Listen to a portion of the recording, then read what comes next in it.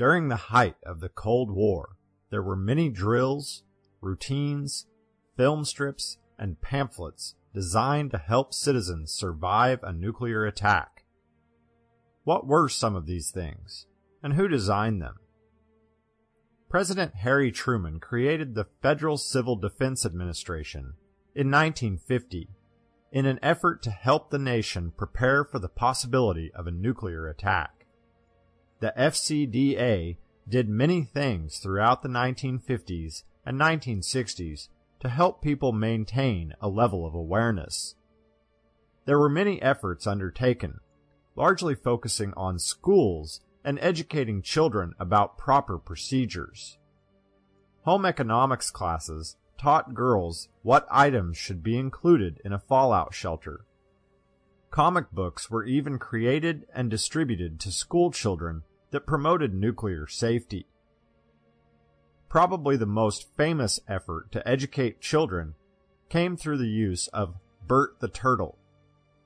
Bert was an animated turtle who appeared in film strips promoting the duck and cover safety strategy. Bert instructed that, in the event of a nuclear attack, first, one was supposed to duck out of the way to protect from flying debris, and then cover your head and body to prevent burns and serious cuts. The films were accompanied by a catchy song that many could still sing as adults years later. Schools took other measures as well. Many districts began practicing weekly air raid drills that utilized a similar duck and cover method. When the students heard the warning siren, they were instructed to hide under their desks to protect their heads from falling objects. Other school districts took even more extreme measures. Some went as far as purchasing identification bracelets for all of their students. This was to make it easier to identify victims in case of a major attack. These precautions, and many others, serve as a reminder of just how frightening it might have been to have lived during the Cold War era.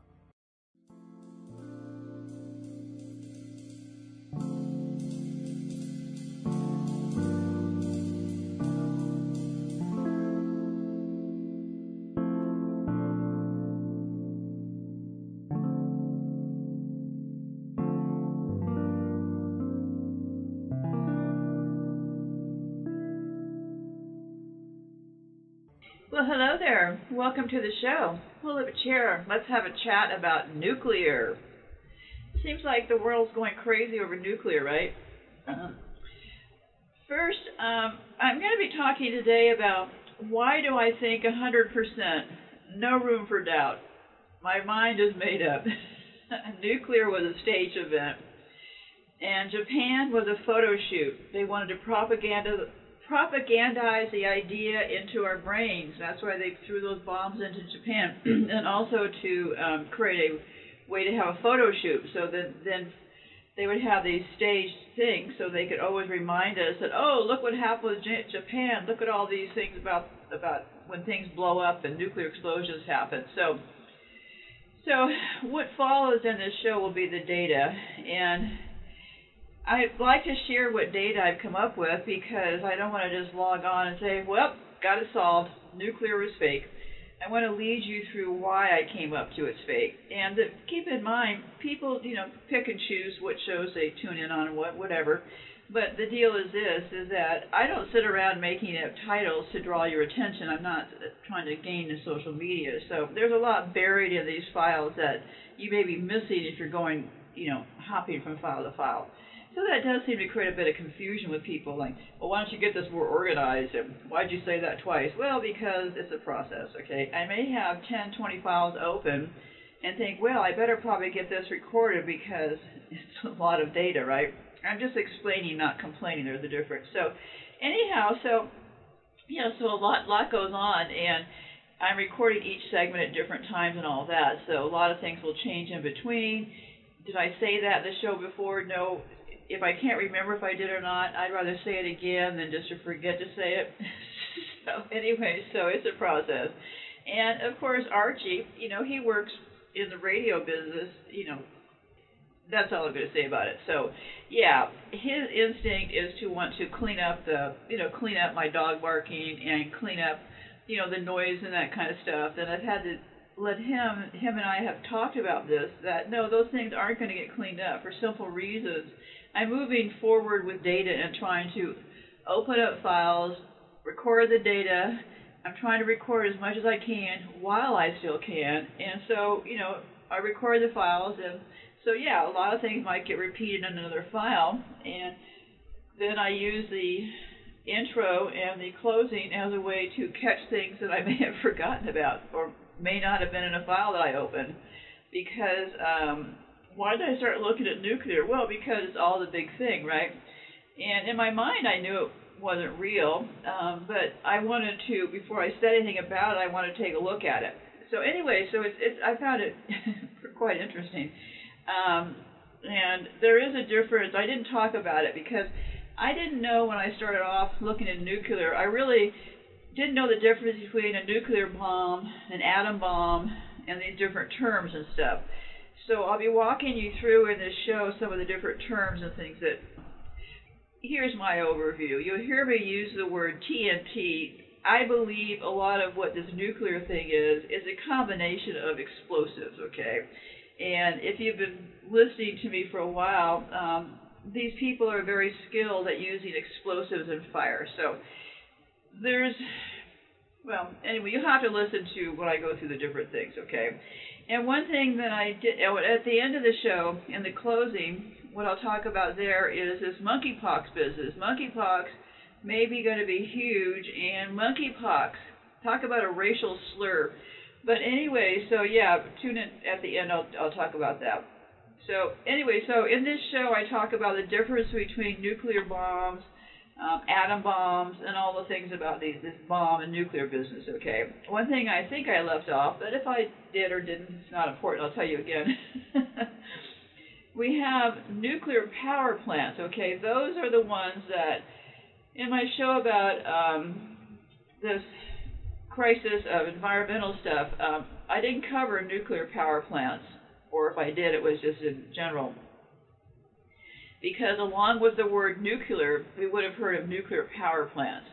Well, nuclear power plants operate in 32 countries and generate about 1/10 of the world's electricity. Kind of a big deal, right? Most are in Europe, North America, East Asia, and South Asia. The United States is the largest producer of nuclear power, while France has the largest share of electricity generated by nuclear power, at about 75%. China has the fastest growing nuclear power program with 16 new reactors under construction. This was like in this year time frame. Followed by India, which now has 8 under construction. Some countries operated nuclear reactors in the past but have no operating nuclear plants. So they've operated nuclear reactors but no plants.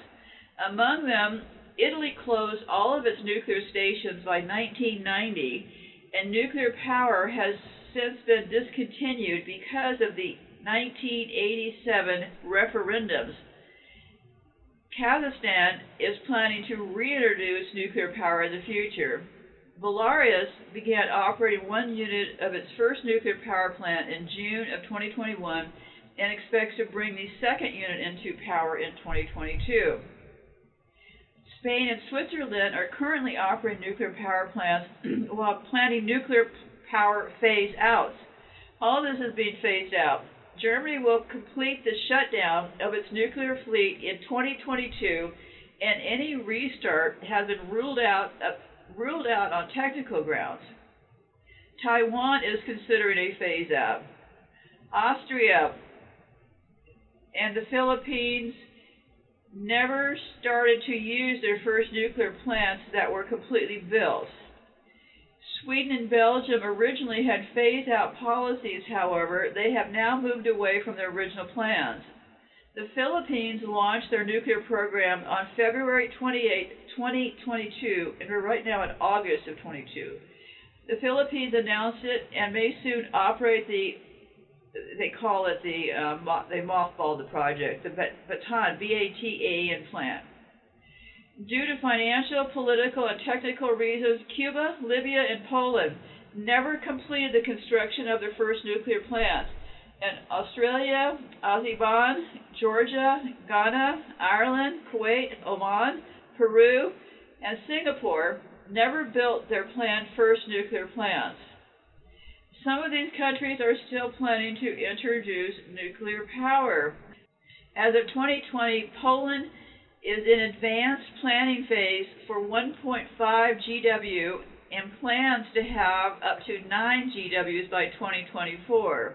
Hong Kong has no nuclear power plants within its boundary, but imports 80% of the electricity generated by the Daya Bay nuclear plant station located across the border, in which the power company of the territory holds stake. Government has also proposed to increase the share of nuclear energy to 50%. In 2021, Iraq declared it plans to build 8 nuclear reactors by 2030 to supply up to 25% electric power in the grid that suffers from shortages. Well, the whole idea, right, close all these things down. So that's different than other nuclear things that I'll be talking about in this show. You know, the idea is to get electricity as expensive as possible. Just my wild guess here, okay? Knocking out the gas, the fossil fuels, and now this. So go listen to my show about the economic terrorism part of this whole deal. So yeah, it makes sense that they've been chipping away at the nuclear power because that provides us with electricity, right? Just like those dams are now going dry out at Lake Mead, not going to go all the way in there, but they just announced, in the last couple of days, that they're down to like enough water for 50 days. 50 days, right? And they're planning, okay? And it looks like the federal government will be taking over the water, which will become a real nightmare. But anyway, no time to go there today, kids. So anyway, so enjoy the show. What's been repeated in the show? I don't know. I don't remember. I think I've got it all covered. I threw in a curveball with Nancy Pelosi and Natalie Wood. I never have anything really fun to talk about, but I ran across somebody talking about Natalie Wood playing the role of Nancy Pelosi. And just for fun, we have a little puzzle game going on today, which you'll find over the website. And I think I do talk about that later in one of the other 2 segments. So anyway, so that's just for fun. And I will continue on with what all this nuclear stuff means, because it appears to me that it's explosive with some other things mixed in, and they have a very long track record with fire and explosives. But the whole idea is for everybody to thinky for themselves. It looks to me like I pinpointed where exactly this whole nuclear thing got started, because remember, to pull off a good scheme, you got to make everybody think that you're big and powerful and all this other stuff, right? So I pinpointed exactly when they came up with the photos for this nuclear trauma, and it's quite a deal. So anyways, we'll continue on here. So thanks for joining me, and here we go.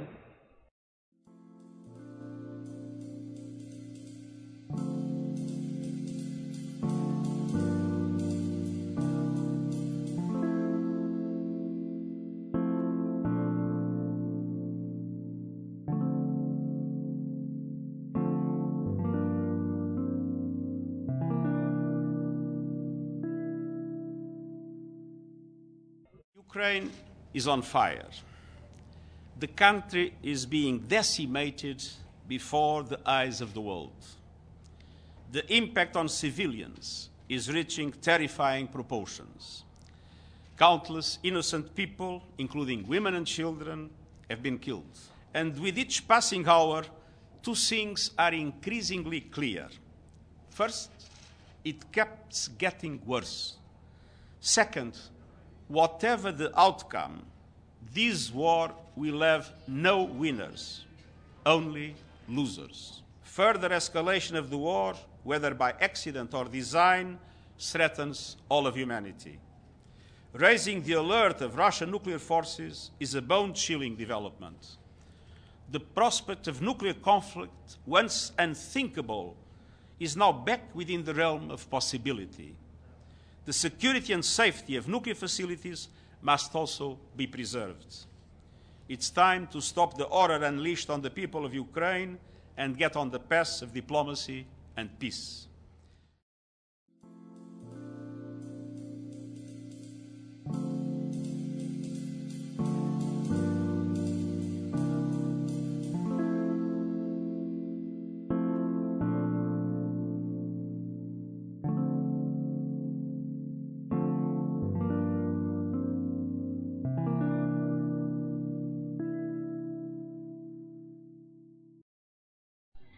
Okay, let me share with you some known data, allegedly, right? Every country in the world that has nuclear weapons and how many they have, okay? Russia has 6,255 nuclear warheads. United States of America, 5,550 nuclear warheads. China, 350 nuclear warheads.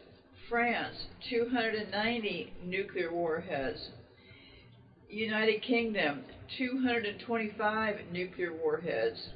Pakistan, 165 nuclear warheads. India, 156 nuclear warheads. Israel, 90 nuclear warheads. North Korea, none. But material to build 40 to 50 nuclear warheads exists. Okay. Nuclear bomb basics. Any discussion about what countries possess nuclear weapons should start by outlining what nuclear weapons are. At its most basic, a nuclear weapon is the most powerful form of explosive. Keep hearing that word? Explosive. What was San Francisco earthquake about? Well, explosives, okay? So it's the most powerful form of explosive known to man. Now, some of these things, kids, you don't really have to be a scientist to figure it out. You just have to look, right?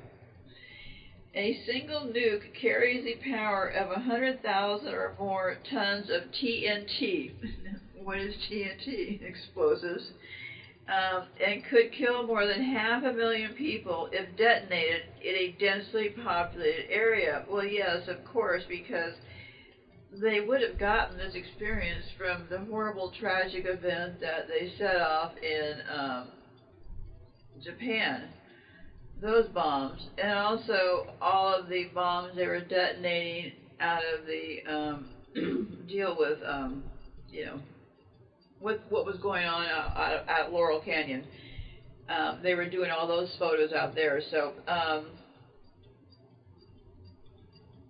why are some countries allowed to have nuclear weapons while others are not?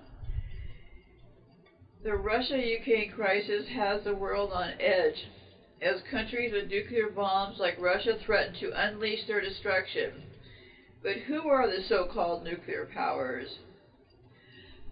Nuclear weapons are considered the most destructive weapons in the world, and just one explosion having the ability to level an entire city. Nukes, as nuclear weapons are known, are far more damaging than even the biggest normal non-nuclear bombs, because their explosions rain so much terror on the local population and for so many decades thereafter. Because their explosions rain so much terror on the local population. Okay, that is interesting, right? How long have they been raining terror? Oh, I don't know, ever since, 1951, when they were teaching kids to hide under desks? There has been a lot of talk about how some countries, specifically nuclear powers like the U.S., are allowed to have them while others cannot. Oh, yeah, that's a very interesting question to me, too. So, what are nuclear weapons? They are extremely powerful explosives. To trigger a nuclear blast, atoms and isotopes are involved. I had to look at the level that I was able to put into my own brain, because, you hear all these things about nuclear threats, nuclear weapons, atom bombs, how did Japan look like that, what were those bombs? So, yeah, so there's really just atoms and isotopes, okay? The bombs get their energy from either splitting atoms or joining the tiny particles inside the atoms together, which is also why a nuclear bomb is sometimes called an atomic bomb. Okay?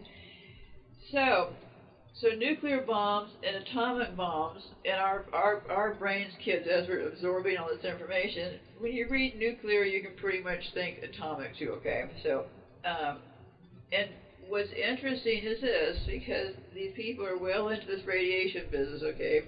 Why do you think we all have smart boxes? Thinky is a way to disseminate it. So anyway, so nuclear weapons release massive amounts of radiation.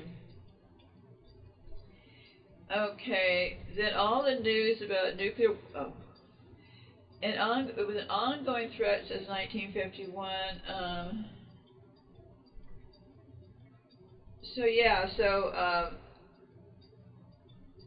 Before, and this part just gets to be too complicated, but what I always have to do to absorb information is come up with some sort of timeline, okay? So I'm not going to go into over massive details about the beginning part because there is tons and tons and tons of data, and so very easy to find.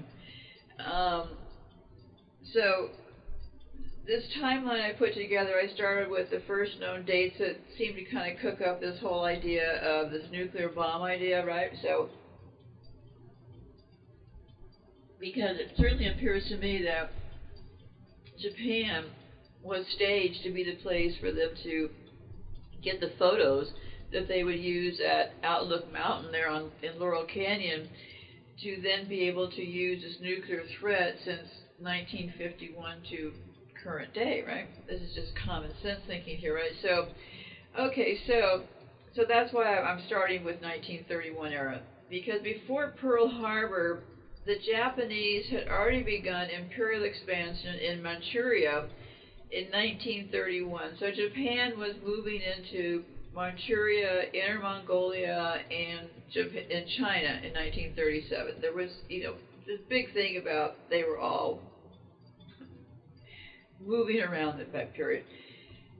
The Emperor of Japan entered World War II on 22nd of September 1940 when it invaded French Indonesia and made its entrance into the war official 5 days later with the signaling of the Tripartite Pact with Germany and Italy on 27 September 1940. Though it wasn't until the attack on Pearl Harbor on 7 December 1941 that the U.S. entered the conflict. So that was how the game was staged, okay? So the attack on Pearl Harbor, allegedly by the Japanese, was, of course, staged to trigger the U.S. to get the people, the citizens of the United States, to agree with going to war in Europe. Quite a simple little trick there, right? So anyway, I've already talked about all this, about Japan and Pearl Harbor and then how that photo session was all staged. I mean, let's face it, Pearl Harbor, they just happened to have their Hollywood guy there capturing the photos, so yeah. Already covered that part. So yeah, so that brings us to 1941 when the U.S. entered the conflict. I'm leading up to the bombing and the nuclear stuff and what triggered it all. So the Second Sino-Japanese War, 1937 to 1945, was a military conflict that was primarily waged between the Republic of China and the Empire of Japan. Okay?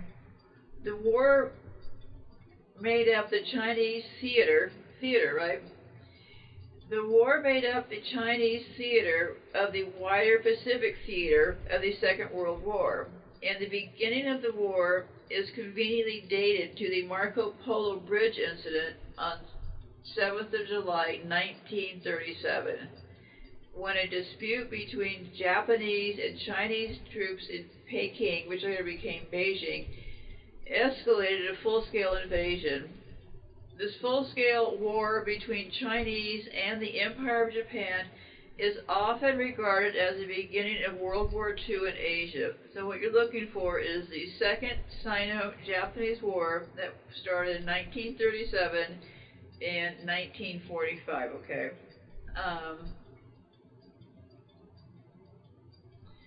China fought Japan with aid from the Soviet Union, those bad Soviets. So that China fought Japan with aid from the Soviet Union and the United States. After the Japanese attacks on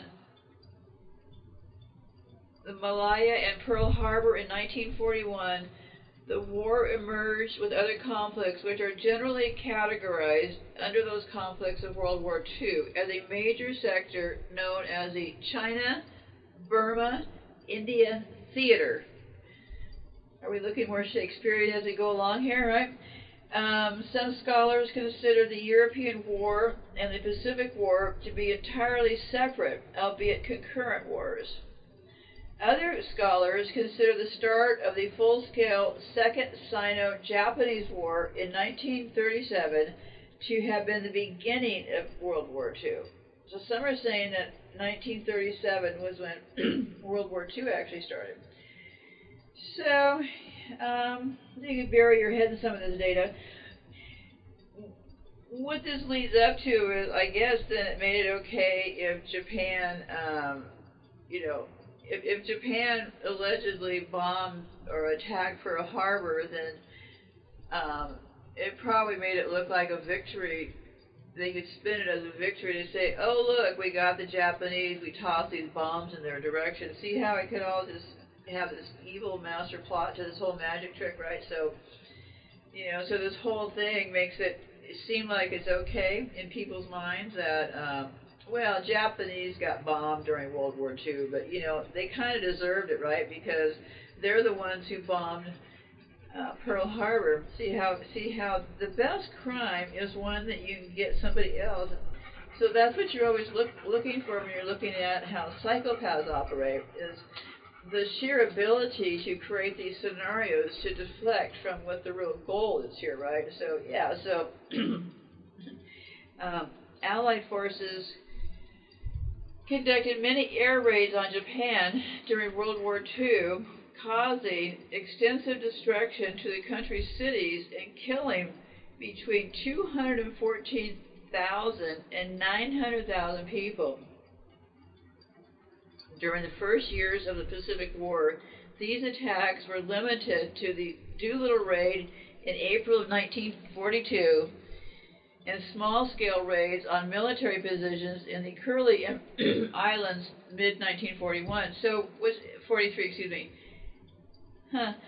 What's interesting here is, does this really sound like, knowing now that Japan and China are the two biggest supporters of the U.S., would you really, after being treated this way and your people getting bombed and, so-called all these bombs and horrible things happen, would you be then lending that country money? It really points to my point that they're all in this together, right? So, the U.S. military air campaign waged against Japan began in earnest in mid-1944 and intensified during the war's last months. While plans for attacks on Japan had been prepared prior to the Pacific War, these could not begin until, they were waiting for some bombers to get before they were ready for combat in 1944. Well, this stuff could go on literally forever, so let me just scan through real quick. They had all these campaigns, and, this was right, the point here. I kind of buried the lead. Some of these files can get kind of big before I realize it. Okay, how did we get a nuclear bomb? Okay, well, this is just fascinating. Okay, so there were, wait 1 second here. There were three physicists who made the nuclear bomb possible, and they worked in Berlin during Nazi rule. So, yeah, 3 physicists worked in Berlin during Nazi rule, okay? Why do all roads keep leading back to Germany? So, in 1938, Otto Hahn, Lise Meitner, and Fritz Strassmann discovered nuclear fission, the splitting of atoms into 2 or more smaller atoms, which paved the way for the nuclear bomb. But who really invented the bomb, okay? And this was an interesting person. A person, and I keep hearing this name Oppenheimer, okay? Probably some relationship, because there's this website called,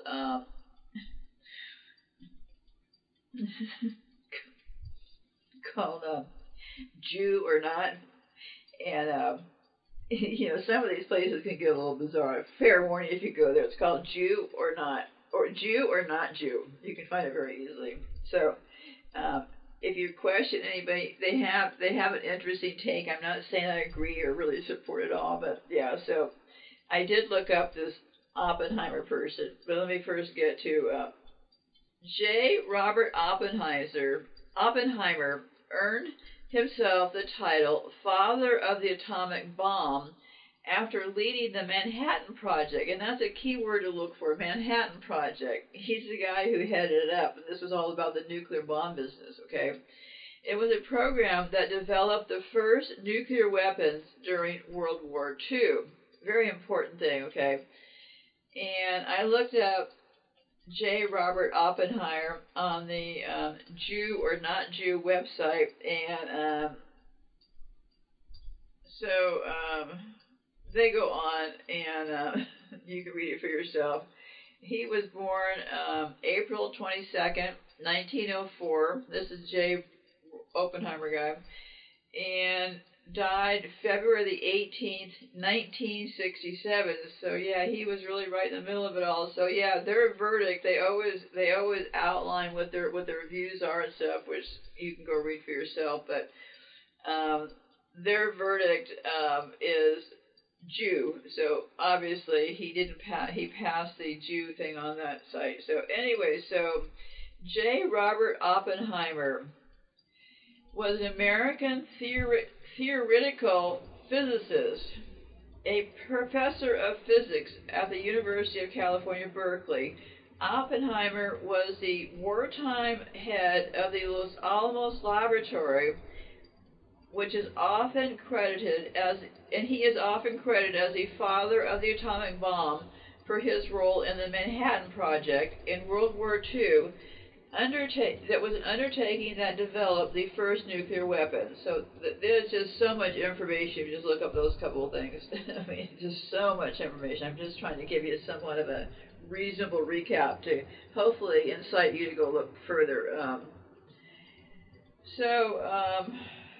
The Manhattan Project undertaking, it developed Oppenheimer was among those who observed the Trinity, Trinity test in New Mexico, where the first atomic bomb was successfully detonated on July the 16th, 1945, okay? So, yeah, New Mexico has been a site of a lot of these tests, and boy, information is really out there, so I really would encourage you to take a look. So, he later remarked that the explosions, right? That the explosion brought to mind words from the Bhagavad Gita used in the atomic bombings of Hiroshima and Nagasaki. Okay, so this guy, J. Robert Oppenheimer, the godfather of these bombs, said he later remarked that the explosion brought to mind words from the Bhagavad Gita. Bhagavad Gita, that's the Indian thing. Bhagavad,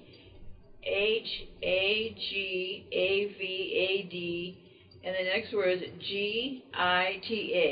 Bhagavad Gita. The quote was, "Now I become death, the destroyer of worlds."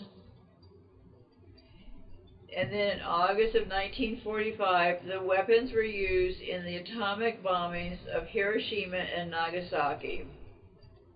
After the war ended, Oppenheimer became chairman of the influential General Advisory Committee of the newly created United States Atomic Energy Commission. He used that position to lobby for international control of nuclear power to avert nuclear proliferation and a nuclear,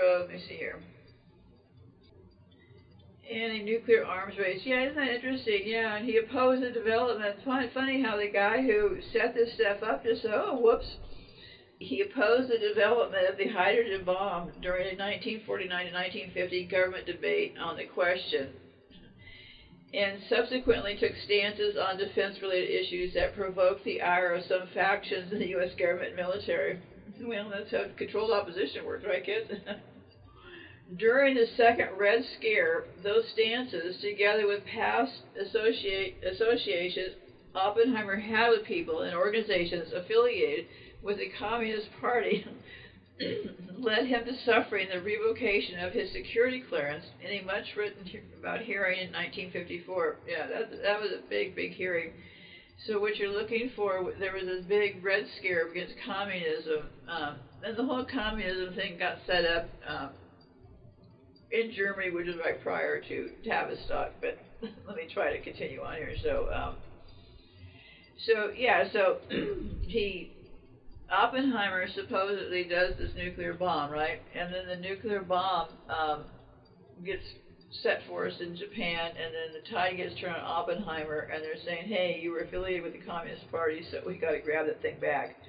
Effectively stripped of his political influence, he continued to lecture, write, and work in physics. 9 years later, President John F. Kennedy awarded and Lyndon B. Johnson presented him with the Enrico Fermi Award as a gesture of political rehabilitation.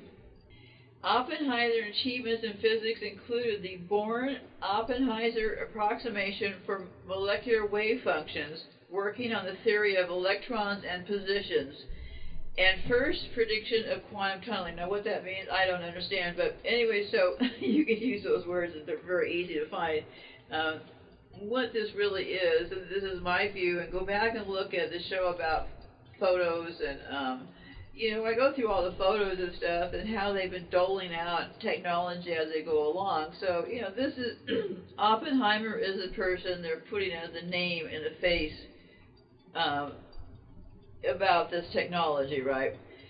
Because he's remembered as a founding father of the American School of Theoretical Physics that gained world prominence in 1930. So this is when a key point that we're looking at here is the 1930s. After World War II, he became director of the Institute for Advanced Study in Princeton, New Jersey.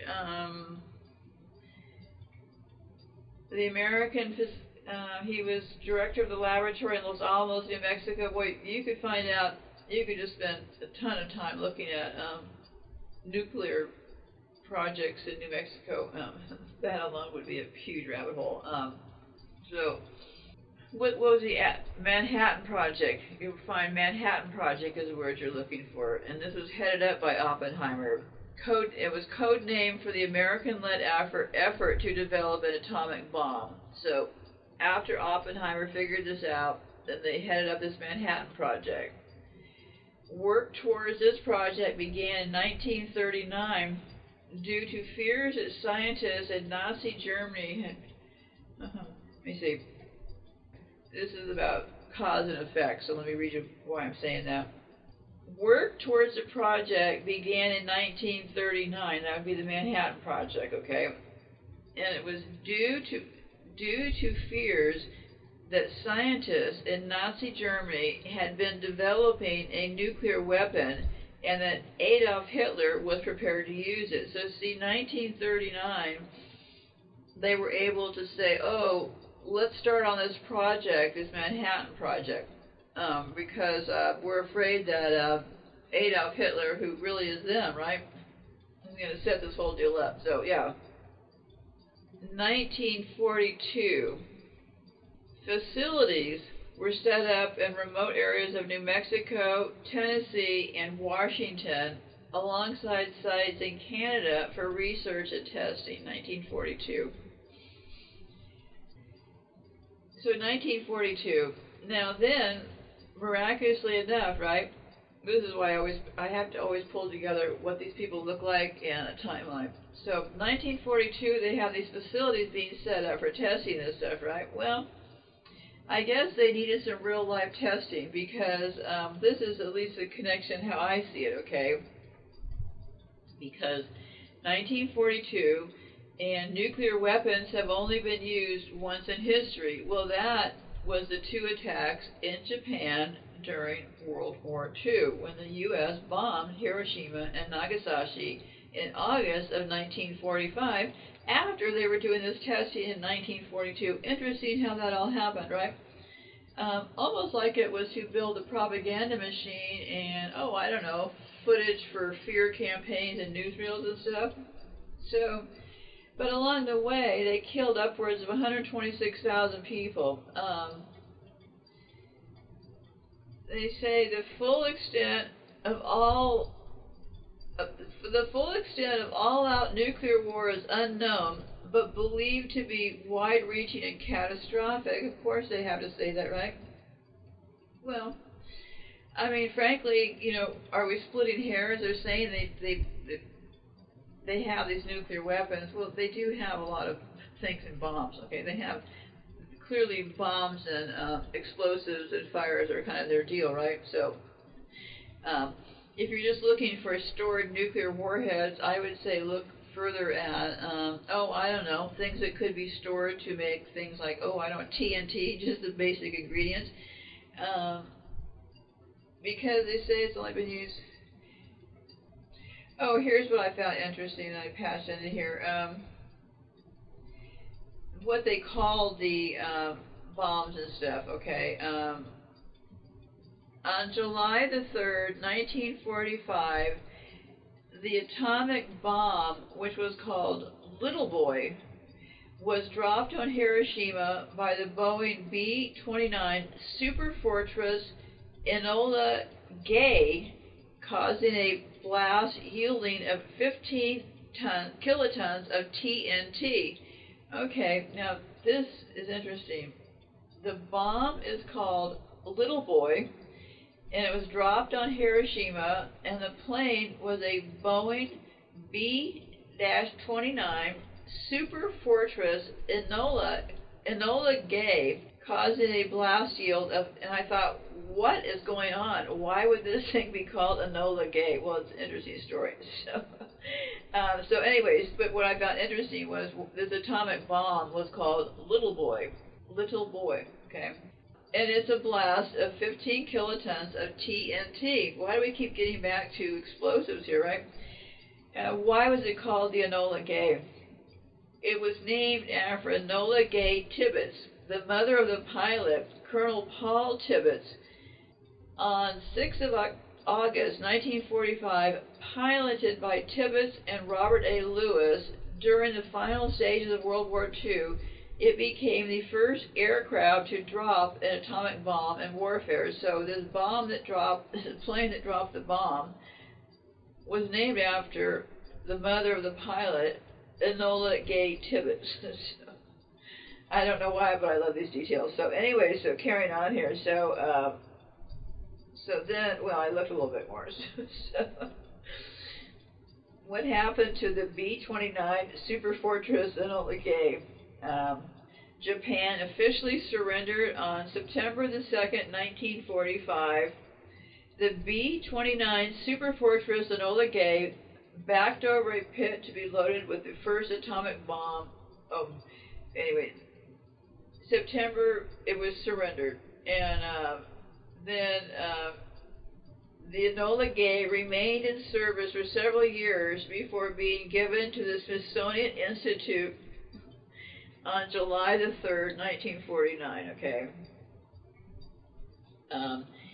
And the second atomic bomb that was dropped on Japan was called Fat Man. Remember, the first one was Little Boy, and this one was called Fat Man. It had a length of 128 inches, 3.3 meters, and was dropped in Nagasaki with a higher destructive force than Little Boy, which was 21 kilotons. So Fat Man and Little Boy. So what's this all about? And I won't even get into how I ended up back on Laurel Canyon, okay? But I did a show about MK7 and Laurel Canyon. And what was going on in Laurel Canyon was, well, a lot of things. I mean, all the rock stars were living there. It was basically a CIA spot, okay?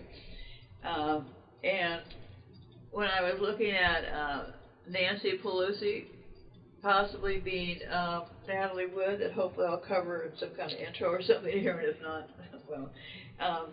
Anyway, I was looking at Natalie Wood and Nancy Pelosi, and I noticed that Natalie Wood spent some time living with her parents in California on Laurel Canyon. Well, of course, that immediately drew my attention because I had done that show about MK7 and the LSD deal in Laurel Canyon. Those words are all in the name of the video, which you can find over on YouTube. You won't find it on audio, just on YouTube. So Laurel Canyon is a very significant time because Laurel Canyon was when they were cooking up the MK7 stuff, giving out free LSD to all those kids and stuff. So anyways, part of Laurel Canyon was this place called Lookout Mountain, okay? What was Lookout Mountain? Well, I covered it in the show, but it was one of those things that, you know what I mean, I covered it, but it really had, some things had registered in my brain. So, you know, with more information, we can look a little bit harder. So, for whatever reason, I wandered back over there, because really research is about going where it seems to, where I should go, right? So, I wandered like over there, because Lookout Mountain, it's a complex, and it just has this incredible history. And so let me give you a little recap in case you haven't seen the show or whatever, because there were things about Lookout Mountain that I hadn't connected as deeply or as problematically as I have now, right, too. This, to me, actually confirms the thing in Japan was definitely staged. A lot of people were sadly murdered, and they were doing it to get these photos. So anyway, so all the pictures we're going to be seeing happen at this very important pivot time. 100% of my work has been about, first of all, tracking down how this stuff gets started, right? Because to just start wildly speculating halfway through the game doesn't really work very well. So this exactly is how it worked, okay? Remember, in 1940, we're still in World War. This is around the World War II era. Let's just leave it at that, okay? Because some of these dates could be a little bit squishy one way or the other. Because, for example, we may only be thinking that Lookout Mountain started on this date, but it could have started way before that. That was just a date that it got announced, right? They don't just set up a building one day and get it announced. So, okay, so what was I looking at here? Just a lot. It turned into this interesting thing. So, Lookout Mountain, it's on a place called Wonderland Avenue. It's in the Hollywood Hills, okay?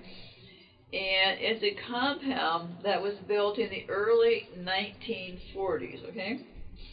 And remember, do the math, we got the bombing in Japan coming up here, right? So this is developed was built in the early 40s, you know, that we know of course.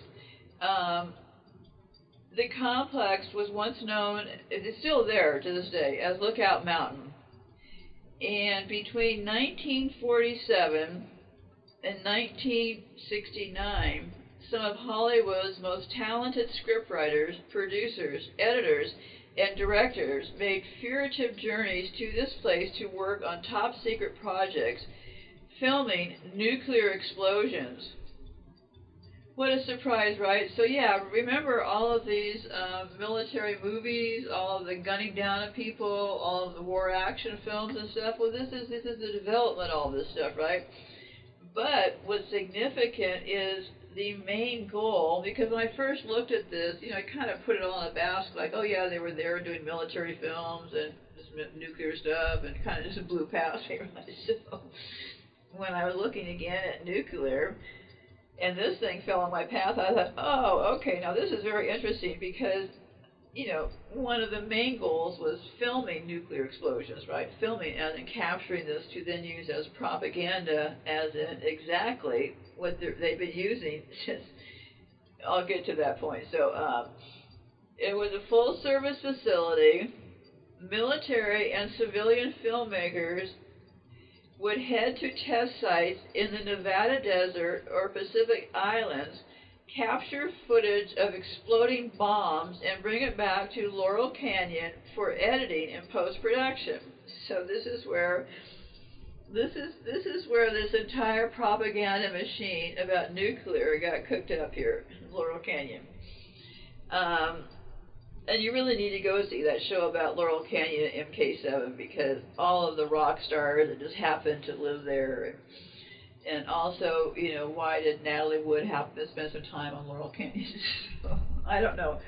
If I left some of the details out, I'm sorry. There's just a lot to cover here. So anyway, so another key feature I found about this Laurel Canyon thing and the Lookout Mountain deal, because movies, you know, they've actually become, they've had this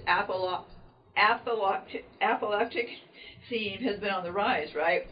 So, you know, it's really not hard, and I don't watch, full disclosure, I don't watch any of the current movies. Film noir has always been more my thing, which is actually good because I've learned so much about it. But anyway, so back to the subject at hand. The movies that they sell, all these movies like Terminator, Dark Knight Rises, Indiana, so some of these things, they use special effects for showing nuclear stuff, right? And you see a lot of, in scanning around, I saw a lot of TV shows and movies and stuff just tend to use this kind of stuff. Well, where did a lot of that stuff come from? Well, likely from this point here, right? So, which would, you know, put into our heads all this nuclear threat. All these movies about a nuclear bomb is going to hit us in a second. This is how you disarm your enemy. You create yourself to be this big, hulking, huge thing, when in reality, this is an illusionary magic trick, okay? Post, just 100% full stop illusion and magic going on here. Yeah, so that was Lookout Mountain. And here's some other parts that I made that really draw this together. Here, let me scroll down here. So we're at Lookout Mountain, cooking up this stuff and doing these photo shoots and stuff, right? Somewhere in here, I have the more dates. Okay, this is where it gets interesting. So they're cooking up Lookout Mountain in 1947. And that was in order to produce movies and photographs of nuclear tests, okay? So anyways, what happens next, okay? By the early 1950s, schools across the United States were training students to dive under their desks and cover their heads. Now, really, I don't remember, I was born in 1951. I don't remember if I was told as a child to dive under my desk, because I wouldn't be in the school system until probably, I don't know, 57 or 58, so possibly, and I spent some time on military bases, so yeah, possibly, but I really honestly can't remember. And that's the best kind of fear they can plant in your brain. You really can't recall exactly where that fear article came from, so I really don't know.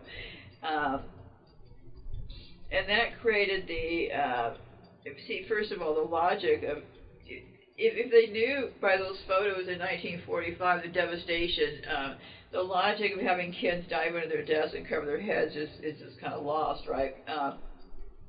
That's now the now infamous, I think we're going to play a clip about that, the now infamous duck and cover drills simulated what should be done in case of atomic attacks, and channeled a growing panic over an escalating arms race.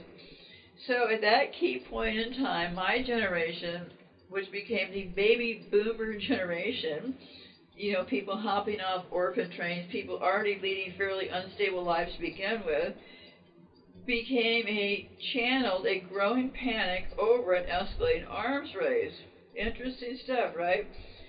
Okay, the chain reaction process. So yeah, in the 1950s also, they have a lot of footage you can find easily where they set up fake towns, and they use those for supposedly nuclear tests. Well, go take a look for yourselves. Fake towns used in 1950s nuclear tests, they look like bombs and explosives to me. And why do I keep reading TNT and explosives? Okay. See, here's where they start splitting hairs. This one piece said, the atomic bomb and the nuclear bomb bomb aren't the same things. They vary in the amount of energy needed for the nuclear reaction and are released in the following explosion. So to me, okay, just for simple people's purposes here, to me they are in fact the same, okay? You can think what you want. It goes on to say, nuclear or hydrogen bombs cause a larger explosion than atomic bombs and the shock waves.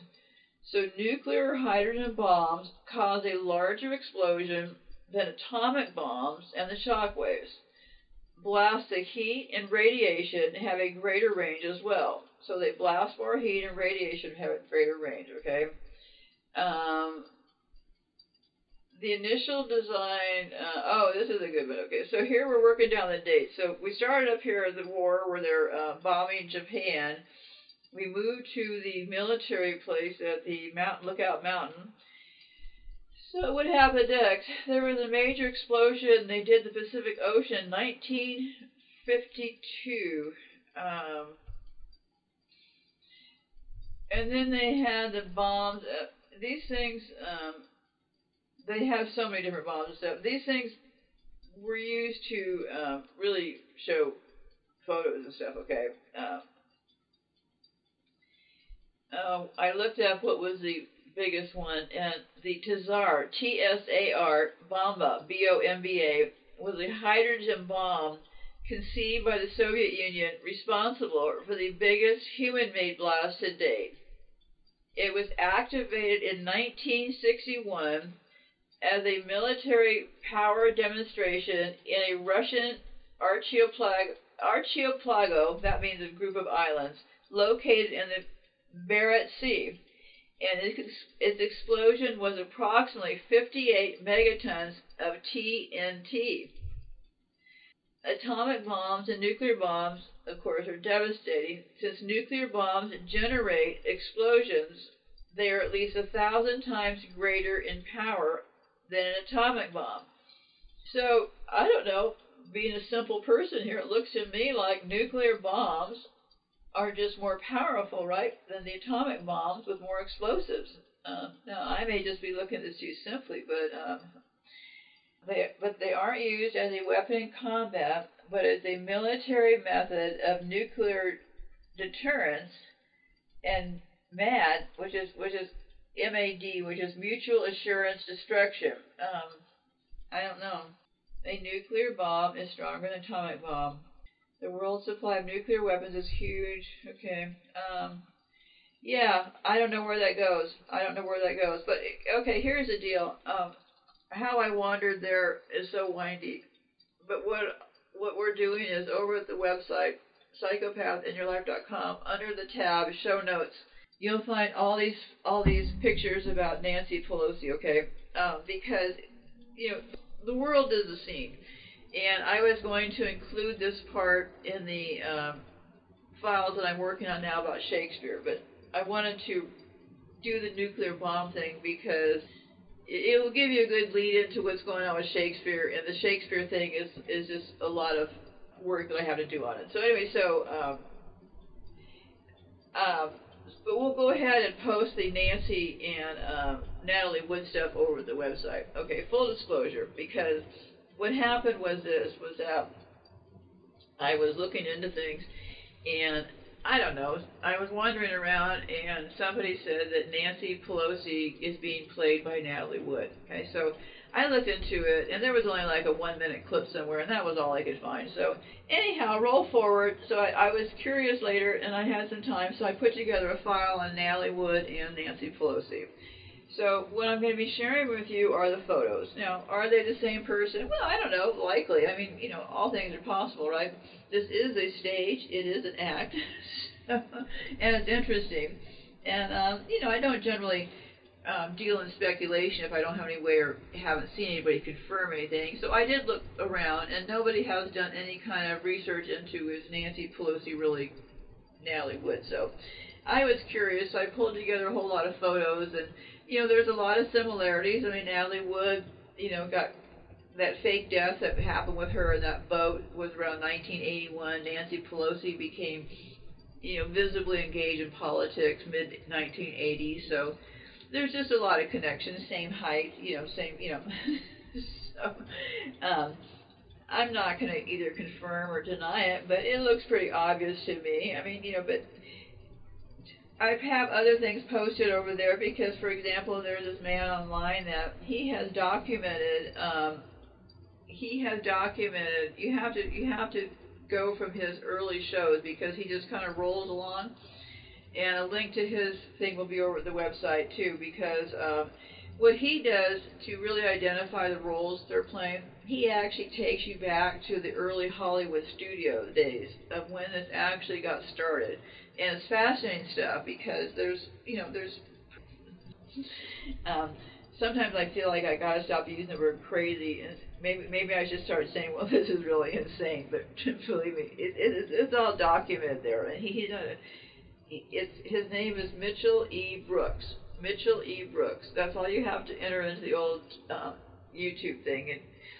And so yeah, but you really need to start at his very beginning because he just rolls along. So people who watch shows and stuff based on headlines are making it kind of losing a lot of information. That's all I'm going to say. Because, for example, people watch certain of my shows more than other ones. Well, each show, remember, if you really think about it, how am I going to organize into 10 words or so? When all this rambling plus all the data and stuff is involved. I'm sharing my research, so it's a rolling event. So yeah, so this is really just for fun, okay? Because I'm always talking about things that are serious. So after I pulled together all this data on Nancy and Natalie, I thought, well, maybe we should just have a fun segment here, and I'll share with you what I know about or found about Natalie and Nancy, okay? I would say, and remember, I'm not saying 100%. I didn't do the ear analysis because I'll also put links over there because there's clips at the website about how they discovered how John F. Kennedy is played by Jimmy Carter because of the ear analysis and all that kind of stuff. So keep in mind, what I'm sharing with you about Nancy and Natalie Wood is just for fun. Because I went looking because I was curious when somebody said, hey, Nancy Pelosi is being played by Natalie Wood. And I couldn't find anything, so curiosity led me to put together a file and a whole bunch of photos. So I'm sharing those with you over at the website because just draw your own conclusion. Hey, if anybody wants to take it any further, then please do, because you can look at all the genealogy of all this kind of stuff, and you can hunt down the pictures. Go learn what Mitchell Brooks is doing as far as what he shows, as far as how you look at the ears and all that kind of stuff. He can teach you. So then if you're really curious, then go hunt down some pictures of Natalie Wood and Nancy Pelosi. And yeah, and if you don't believe me about Nancy Pelosi being really a MTF, which is a male to female, when I was cruising through the photos, I found a really good one of Nancy's face. They get the huge male pores, okay? If you put Nancy Pelosi's face next to my face, you see a massive difference in pore size, because there's some things, well, many things, actually. It's not the time to go there now, but many things they haven't quite got straight. And if you see a woman with really huge pores, well, there's a lot of testosterone hiding there somewhere, whether it's by intent, by birth, or whatever. It's not how... well, I hate to say normal, but well, let's put it this way: it's not what normal female skin. We don't really need. And the funny thing is, I remember they used to sell all this stuff about this pore cream to make your pores smaller. They're selling all this stuff for themselves, right? So always keep that in mind. So yeah, so remember, all the photos are over there.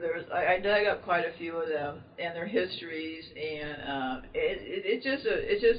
it's not like all really organized and stuff, because I'm just unloading the file that I had, and there's quite a few pages. So you can scroll through and see for yourself. But yeah, if I were to wager a guess, I'd say yeah. But remember, I'm just wagering a guess. So if you want to go and really verify it for us and help us out here, then by all means, go and do the ear analysis and learn from Mitchell Brooks about how to do all this stuff. So, yeah, I'd say it makes for an interesting thing, because here's the thing. I always wondered, I'm going to come into some catty comments here, okay? I mean, have you ever seen Nancy Pelosi speak? These people are put in these positions because it's an inherited thing, okay? And the hormones and all that stuff has a lot of different impacts, and the waving around the hands and nervous motions. Anyway, so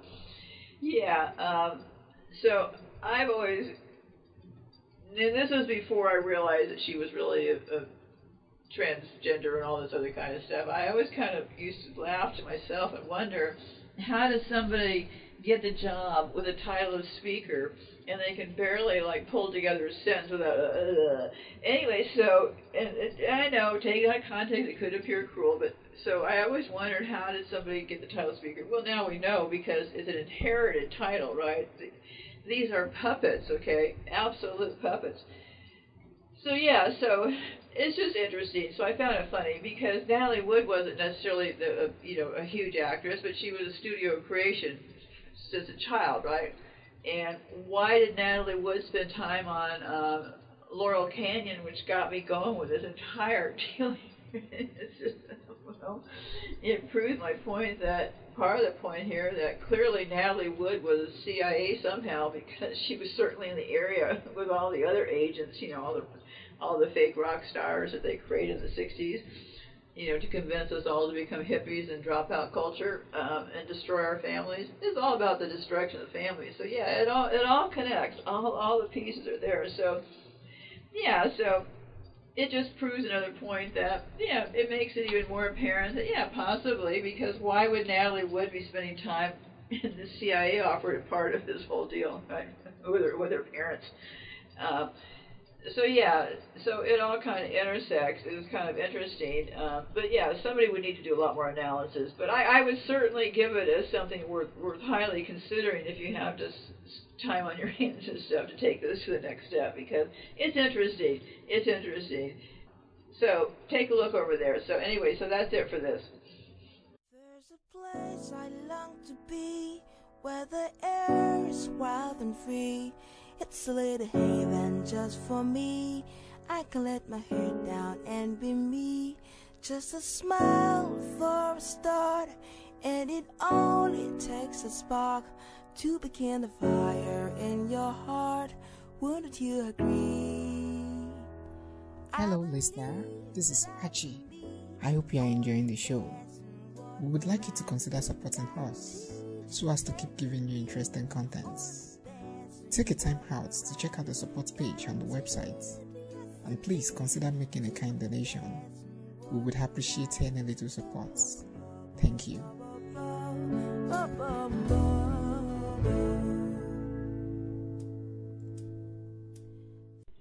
Okay, let's take a look at some data here. And I'm talking about nuclear and who can and can't have it, and some other details. So, the destructive weapons can cause radiation sickness, so their impact among the populace lasts for decades after the blast. Well, why do you think they installed smart boxes in all of our homes in this country, folks? This is eugenics in action. Load up that radiation. They've been at this for a long, long time, kids. Don't overlook the facts. But this particular use of radiation, called nuclear, has only been used twice in history, okay? And it was the two bombings against Japan that I may have talked about it in the other segment or whatever. But anyways, during World War II, they were used against Japan, causing catastrophic devastation and enormous loss of life. Well, I have to tell you, here's my conclusion, okay, because I don't want to, go on, and then here's what I think happened. I think that Japan was indeed set up as as an open target, and it was used as literally a photo session. And the photo session would then be able to be used now to show us, oh, look, this is what the impact of nuclear war is all about. Look what happened to Japan. Look here, look here. So, this is how I 100% see this, okay? So this also because my work is about how these things get started and how much I can trace back, and what this type of personality, being psychopaths, is really able to do on a mass level is quite something else. So anyway, so let me carry on here. So yeah, and you also have to take a step back and look at the overall relationship with Japan and the United States. I mean, I don't know, logically, would you still be, Japan and China are the two biggest lenders to this country, to the United States. Would you still be loaning them the money after they had bombed the heck out of your country and unfortunately caused mass mayhem? And can't even drag into all of that, but information is out there, very easy to find. Look up Japan. The horror show is real, kids. So anyway, so yeah, so nuclear, which is the big threat, has supposedly only been used twice, and that was the two bombings in Japan. So that would be at Hiroshima, Japan, killing an estimated 80,000 people with radiation from the blast lasting for months. And the bomb that was dropped on Nagasaki, Japan, caused similar destruction, with more than 70,000 people killed. The weapons have not been detonated in war since then. So that is, when they talk about nuclear attacks, this is the only known nuclear attack that we're talking about here, okay? And then there's all this thing you hear about, well, so-and-so, we can't trust them with nuclear weapons. So what's all that about? So I looked that up. I'll give you a recap here. Who can develop nuclear weapons? Well, who are the big dogs in this show, right? If you're looking at, instead of just focusing on the Rothschilds, take a look at these names and countries and things that pop up at the top here. These would be who, if I wanted to identify specifically who the top 1% are, well, these cast of characters would certainly come to mind, okay? So, who could develop nuclear weapons? In theory, pretty much anyone with the technology, intelligence, and facilities could develop nuclear weapons. But the question of whether countries are allowed to or not is a whole other issue. In an effort to prevent the spread of nuclear weapons and promote disarmament, an agreement called the Treaty of the Non-Proliferation of Nuclear Weapons, also called NPT, was drafted, coming into effect on January the 1st, 1967. That was the Treaty on the Non-Proliferation of Nuclear Weapons, okay, NPT.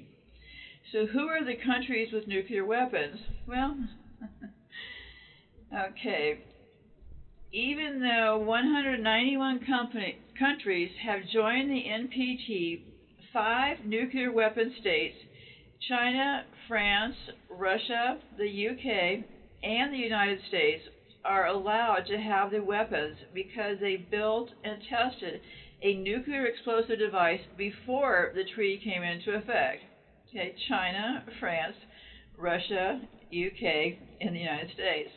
Let's do the math there. So, under the agreement, the nuclear weapon states have to reduce how many they have and cannot keep them forever. But a number of countries have ignored the rules or simply skirted around them. Well, imagine who that could be. Three countries, Israel, India, and Pakistan, never joined the NPT, and North Korea left the treaty in 2003. So I'm sure in one of these charts there must be something about how many they actually have in India and Israel and Pakistan, interesting enough, who have never seemed to have joined this treaty. So, and then this person was talking about where does Ukraine fit in, so I grabbed just part of that, because some of these things could go on and ranting and raving for a long time. So this is the theory, okay? Because remember, they had to develop this thing to put in this illusionary act, right, that they have these tremendous capabilities. So there's a lot of, well, go look. There, just look, nuclear war, and, came from my generation of telling us to hide under desks to today, because it is without a doubt, okay, credit where due, okay, it is without a doubt their very best best sleight of hand, because if you look at the longevity of how this thing has worked, so and how did it get started? Well, it got started by, unfortunately, some actions that were horrific to some people in Japan. So yeah, so this is what they're saying about these Cold War and who's got the nuclear stuff. Well, I don't know. I think just by logic, nuclear looks like, the threat of nuclear looks like dynamite and explosives and fire, which they're very good at. So I would have to argue that who has how much would be a pretty serious question, right? So between them all. So anyhow, whatever these facts are, we really don't know specifically what they are, or even how complicated this would be for them to have or whatever, right? So they could be keeping raw materials of certain things. But remember, it all started as an illusion, so I've never thought since the very beginning that it was even real. So it seems to be proving to me that it is still an illusion, right? They cooked it up with this photo shoot in Japan, where a lot of horror happened to people. That got it into our public. I've been able to show how they put it into the movie studios, and so got all the early footage from this thing. So this really, you have to step back and look at it like it was one big marketing act, right? And unfortunately, a lot of people in Japan got hit pretty hard and suffered a great deal. So, in all seriousness, it speaks of the level of evil that's going into this whole thing, right? This whole final stage act or whatever this whole euthanasia deal is about. So, so don't kid yourself. They know all this technology because they've been using it for a long time. And it's not always exactly how we think it is. We just need to think in very simple terms, okay? So anyway, so this is what their argument is about Ukraine. And I'm just going to read from this piece, not saying that I agree or disagree with it, okay? They're saying that after the Cold War, Ukraine was the third largest nuclear power in the world. The Soviet Union's collapse accumulated in 1991, resulting in Ukraine's inheriting roughly 5,000 nuclear weapons that the Russians had stationed on its soil. Who knows? This whole thing, nuclear weapons appear to be a mixture of combustions, right? That's how they get those smoke clouds and all that stuff. So, who knows? This stuff could really be, this thing could be about what's stored there. I don't know. I'm not discounting or tossing in and out anything that doesn't appear to be true. So, just something for us to consider, right? They say that underground silos on Ukrainian military bases held long-range missiles that carried up to 10 thermonuclear warheads, each far stronger than the bomb that leveled Hiroshima, Japan. Only Russia and the United States have more nuclear weapons. Yes, that's true. The removal, the removal of Ukraine's arsenal is often hailed as a triumph of arms control, with diplomats and peace activists casting the country as a model citizen in a world of would-be nuclear powers, or just another Shakespearean stage act, right? This is stage. We're going to conduct this one on stage 4. And we'll bring in that little tranny leader of Ukraine, and we'll stage this one over here, and we'll call it Ukraine. Yeah. Why do you think they call military when they talk about these events? They call them military theater. Just something to think about. Okay. So they look at this as a thing, and history shows the Ukrainian denuclearization to have been a chaotic upheaval shaken with infighting, reversals, and discord among the country's government and military. So that was what I'm talking about here. 1991. 1991, this is going on during the collapse of the Soviet Union, okay? Big fighting going on in Ukraine. It's funny we're back there again now, right? Okay. Even then, American experts questioned the wisdom of atomic disarmament because the deadly weapons, some argued, were the only reliable means of deterring Russian aggression. Okay. Today, Ukraine has no easy path if it wanted to produce or acquire the materials to build a nuclear bomb. We gave away the capability for nothing, says Andrei Zacharakis, a former defense minister of Ukraine, in an interview with the New York Times. Now, every time someone offers us to sign a strip of paper, the response is, "Thank you very much. We already had one of those some time ago," said Zacharakis, referring to the security assurances Ukraine won in exchange for its nuclear arms. So, yeah, they got some assurance in Ukraine to give up their nuclear arms. Okay, so this was according to the Nations Institute for Disarmament Research in Geneva. Well, funny how all these things seem to happen in Switzerland, right? Nations Institute for Disarmament Research in Geneva said in an interview with NPR, "It is unclear what a special mode of combat duty actually is. But one possibility is that the order activated the nation's nuclear system. Normally in peacetime and command time and control system is configured in a way that makes the transmission of an actual command very much impossible." I don't know what any of this says. It's like you could press a button. It's like you could press a button, but then nothing happens because the button is not connected to anything. Well, this guy was saying it about something else because, but to me, this is why he was really saying it, right? So just remember, I pulled this statement out because it seemed like, well, what have they used all this time? Well, they've used a button in Washington, D.C. that could trigger a moment to put us on high alert, high anxiety for all these years. They could use this button to trigger this nuclear alert. So, yeah, that's why that's there. So, anyways, a lot of people, using nuclear weapons as a last resort, Russia says, okay. A lot of people have questioned. I always like how they quote these things. A lot of people have questioned. What does that really mean? I don't know. But anyway, so a lot of people have questioned whether the bar for Russian nuclear use is as high as its official statement says Olga Oliker, who works at the International Crisis Group, in an interview with NPR. In 2018, the Pentagon's Nuclear Posture Review warned that Russia might use a battlefield nuke to de-escalate a conflict on terms favorable to Russia, meaning it might detonate a smaller weapon to get its opponents to back off. Now, well, that sounds like a pretty vicious threat, but what that all means, I don't know.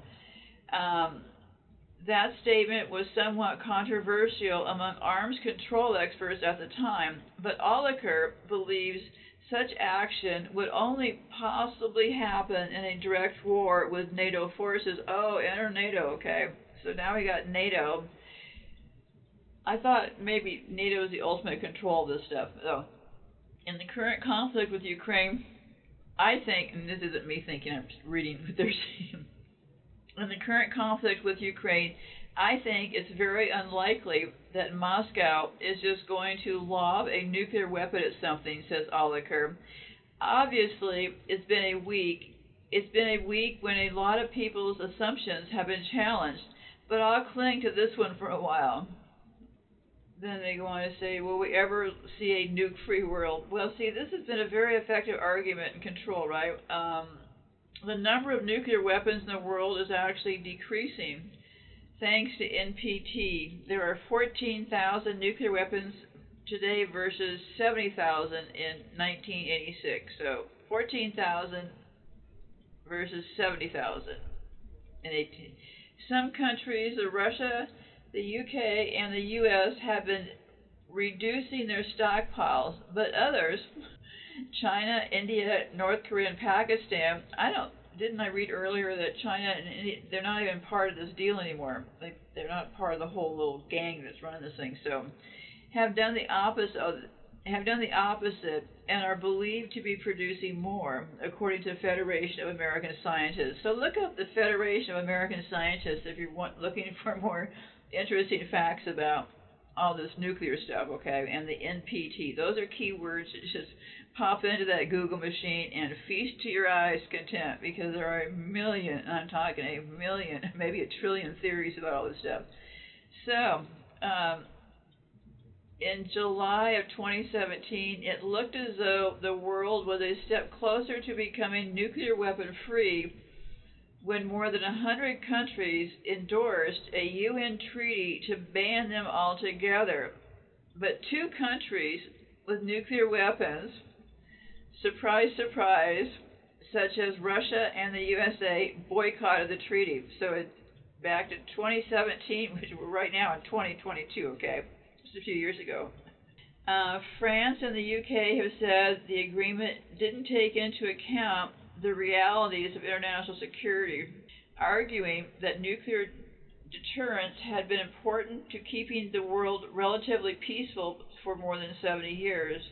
In Europe, via NATO. So NATO is the guard dog against all of this nuclear stuff, it sounds to me, but I don't know. While countries such as the UK and the US are reducing their nuclear stockpile, experts say they are still modernizing and upgrading their existing armory. For instance, the UK is upgrading its nuclear weapons system, and the US may spend more than $1 trillion by the 2040s upgrading its nuclear capabilities.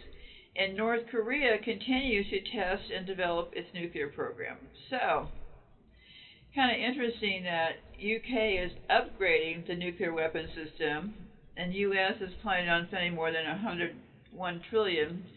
See, these things, like all of these efforts, become ways to like deposit money in some other region, right? For example, they now know that a lot of this aid, because I've been talking about disaster capitalism, I'll just add this here to this segment.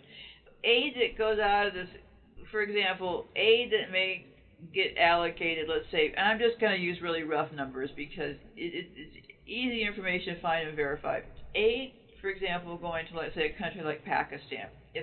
If 100 billion or whatever gets sent out in aid, well, only about 2 or 3 or maybe 4% of that actually gets turned into aid. So, wow, where's the rest of it go, you ask? Well, because we're actually right in the middle of an active crime scene, okay? So, funds that get allocated for all these things, like upgrading all this nuclear stuff, right? That goes into, let's say, the air, okay? Wherever it travels to the top, which would land for sure at City of London, okay? So this is how it gets funneled out in massive amounts, because everybody is worried about nuclear. So how easy is it for them to pass things to get trillions of dollars to upgrade nuclear facilities? So, yeah, behind all these scams always relies on a great deal of money, a lot of magic, and a lot of trickery. So there you go.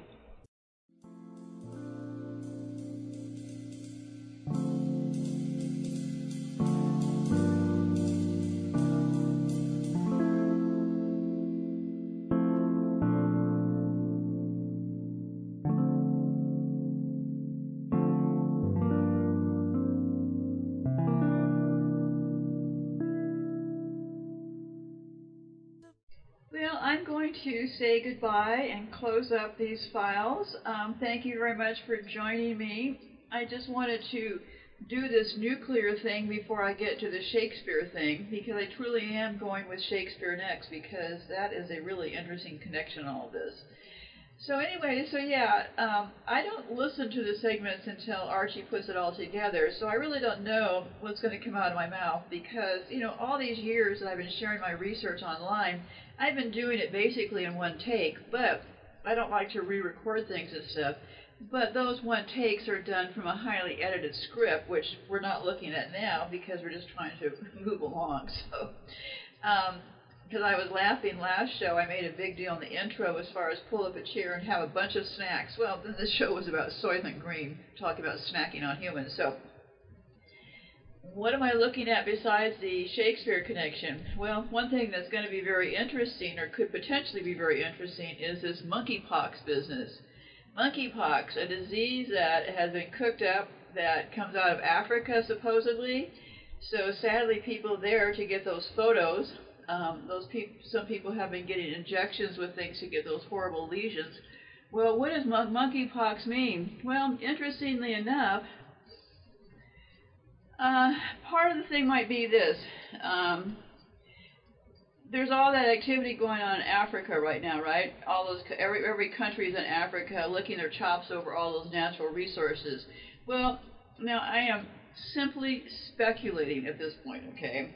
What better way to get rid of a bunch of people in Africa that are going to be in their way of extracting all these natural resources, right? We're talking about eugenics here, right? So, well, if they gave the country monkeypox and could then convince everybody to take the smallpox or the monkeypox vaccines, what would be the fallout rate from that? Well, probably pretty good, right? So how would they do that? Well, Africa pretty much wasn't on the list of countries to get the vaccines.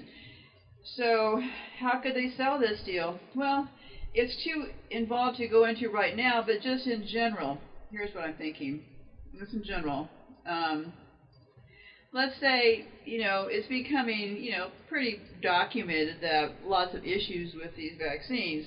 So, there's issues with all vaccines, okay? This whole deal is to get people to focus on this one vaccine and act like all the rest of them are really okay.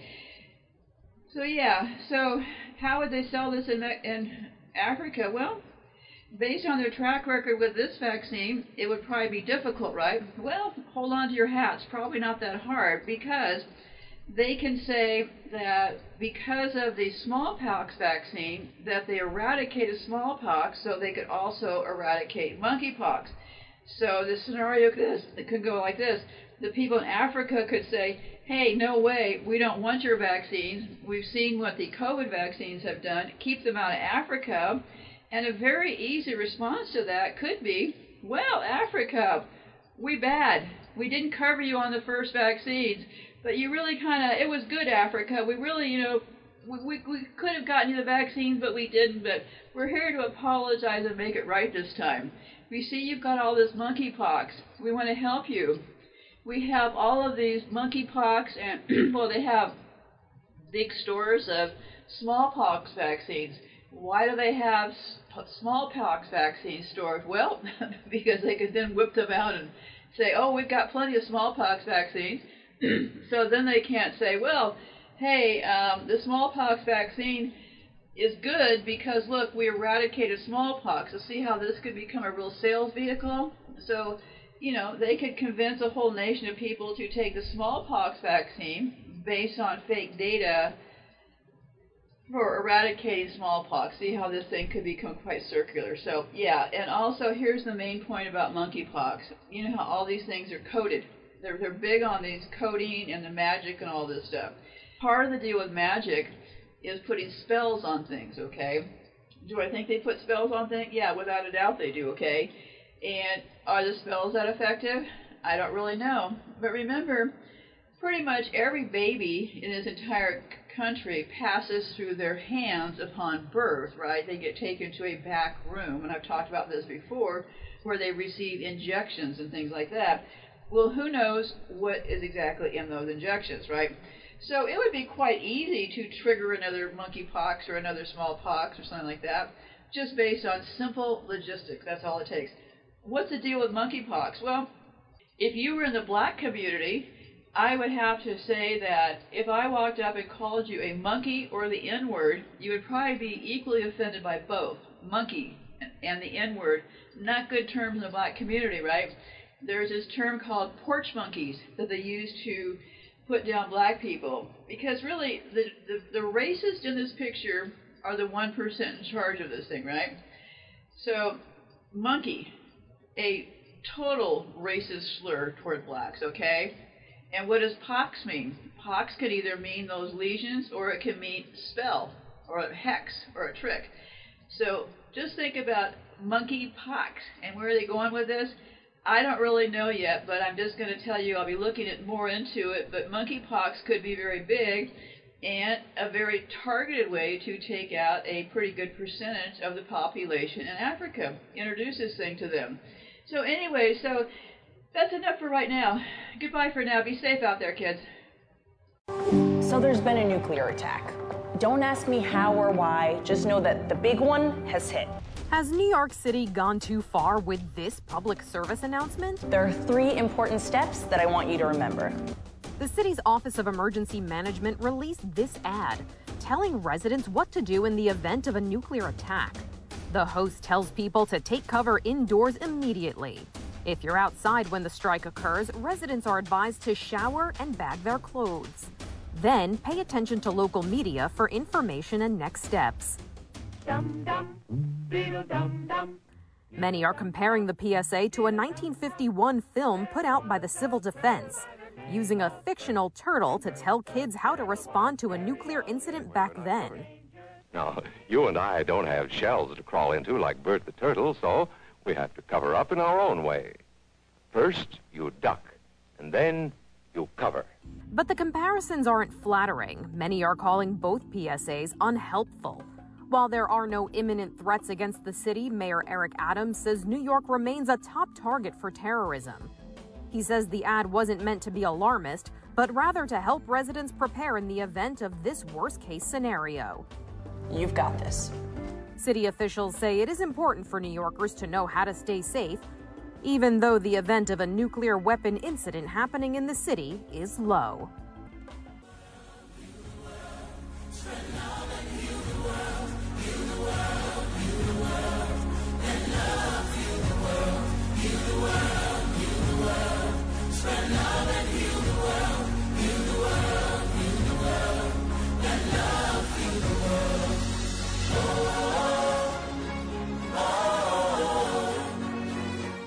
Hello, dear listener. My name is Archie. I'm from Nigeria. I am the producer of the show. We would like to take this time out to thank you for your continued listenership and support towards this show. However, this past couple of months, it's been increasingly difficult to produce this show. We would like to solicit for your support so as to keep this show running. Please consider any kind donation you can make, big or small. We would appreciate anything that you offer. The donation link can be found on the website. Thank you.